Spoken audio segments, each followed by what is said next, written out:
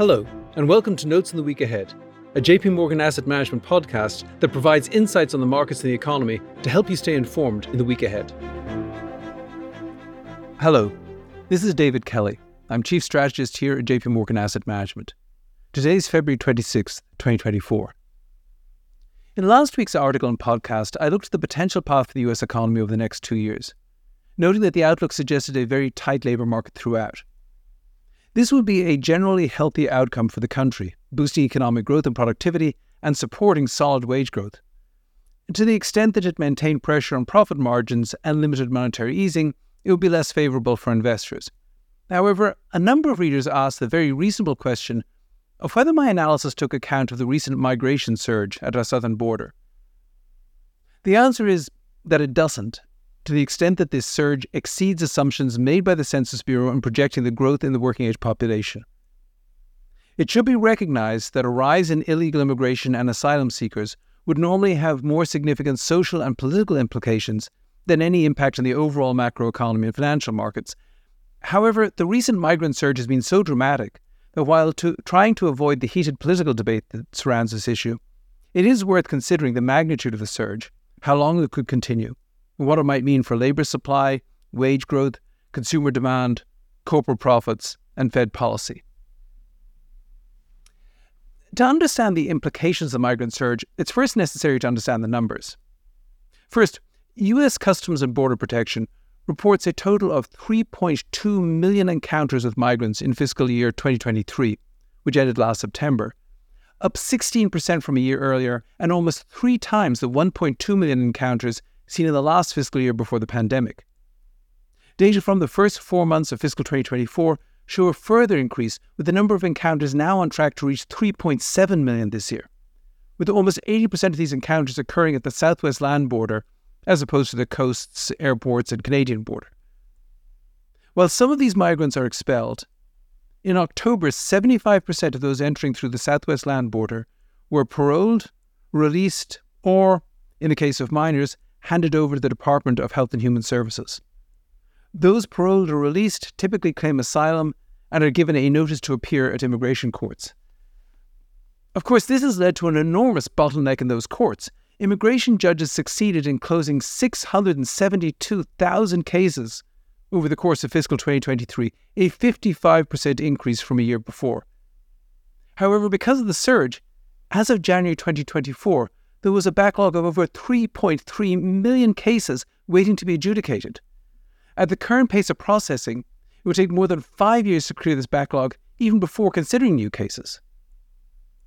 Meanwhile, these asylum seekers find themselves in a legal limbo. The vast majority of migrants are single adults, and they've come to the United States to work.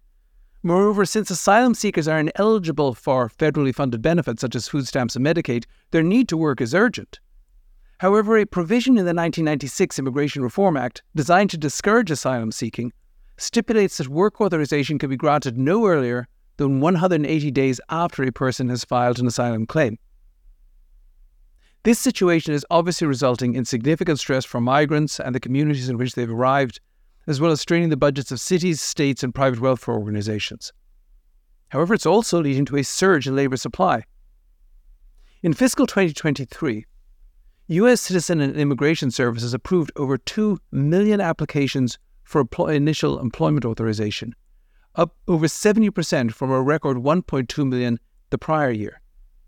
It should be noted that these numbers include other initial applications for employment authorization for foreign nationals through more traditional avenues.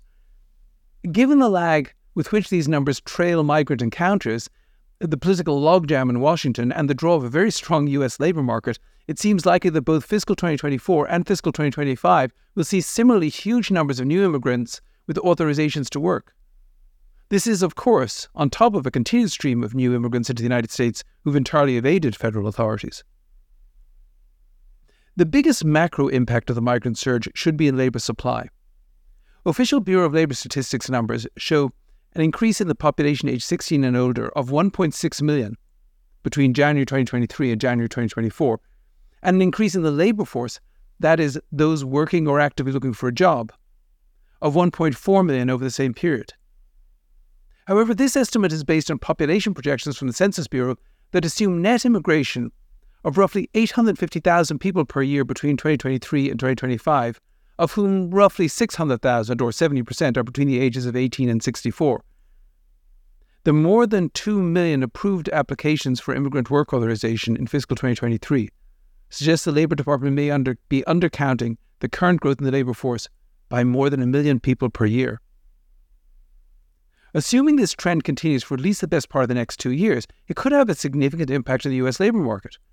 At the end of 2023, there were 9 million job openings in the US, up from 6.7 million 4 years earlier. These 9 million job openings included 449,000 jobs in construction, 662,000 in retail, 995,000 in leisure and hospitality, and 1.8 million in healthcare and social assistance. A lack of qualifications and language difficulties could prevent new immigrants from filling many of these jobs. However, over time, they could fill a meaningful number, boosting payroll employment while reducing both measured job openings and the growth in average hourly earnings. The migrant surge could also have an impact on housing. Over 60% of the migrants encountered at the southern border last year were single adults, and many of these may initially stay with relatives or friends in the United States. However, over time, as they earn money and build families, they will likely add to housing demand. It should be stressed that this will likely be a lagged effect and will be countered by weak demographic growth among the native-born population. Outside of housing, increased immigration should bolster overall consumer spending. However, it's important to recognize that because of their limited incomes, the increase in consumer demand from higher migration will be far less than their impact on raw population numbers. This is also true of measured GDP.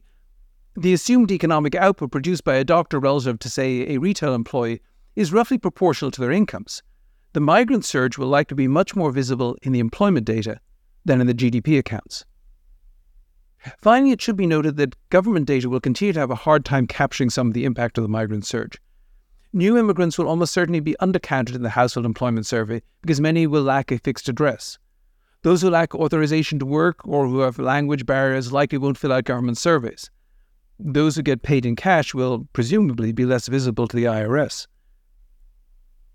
Clearly, the current surge in immigration is chaotic, putting additional strains on border states and big cities, leaving many migrants in very difficult personal circumstances, and fomenting further political division.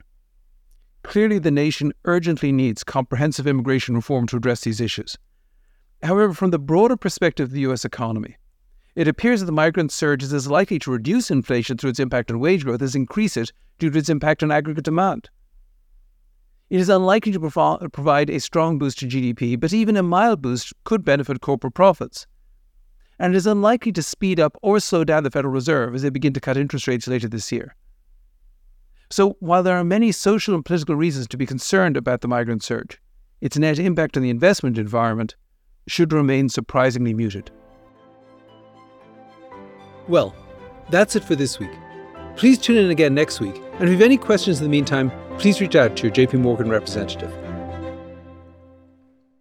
This content is intended for information only based on assumptions and current market conditions and are subject to change. No warranty of accuracy is given.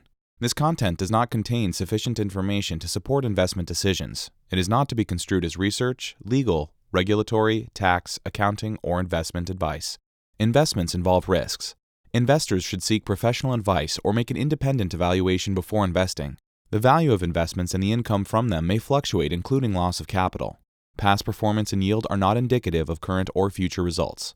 Forecasts and estimates may or may not come to pass. JP Morgan Asset Management is the asset management business of JP Morgan Chase & Company and its affiliates worldwide.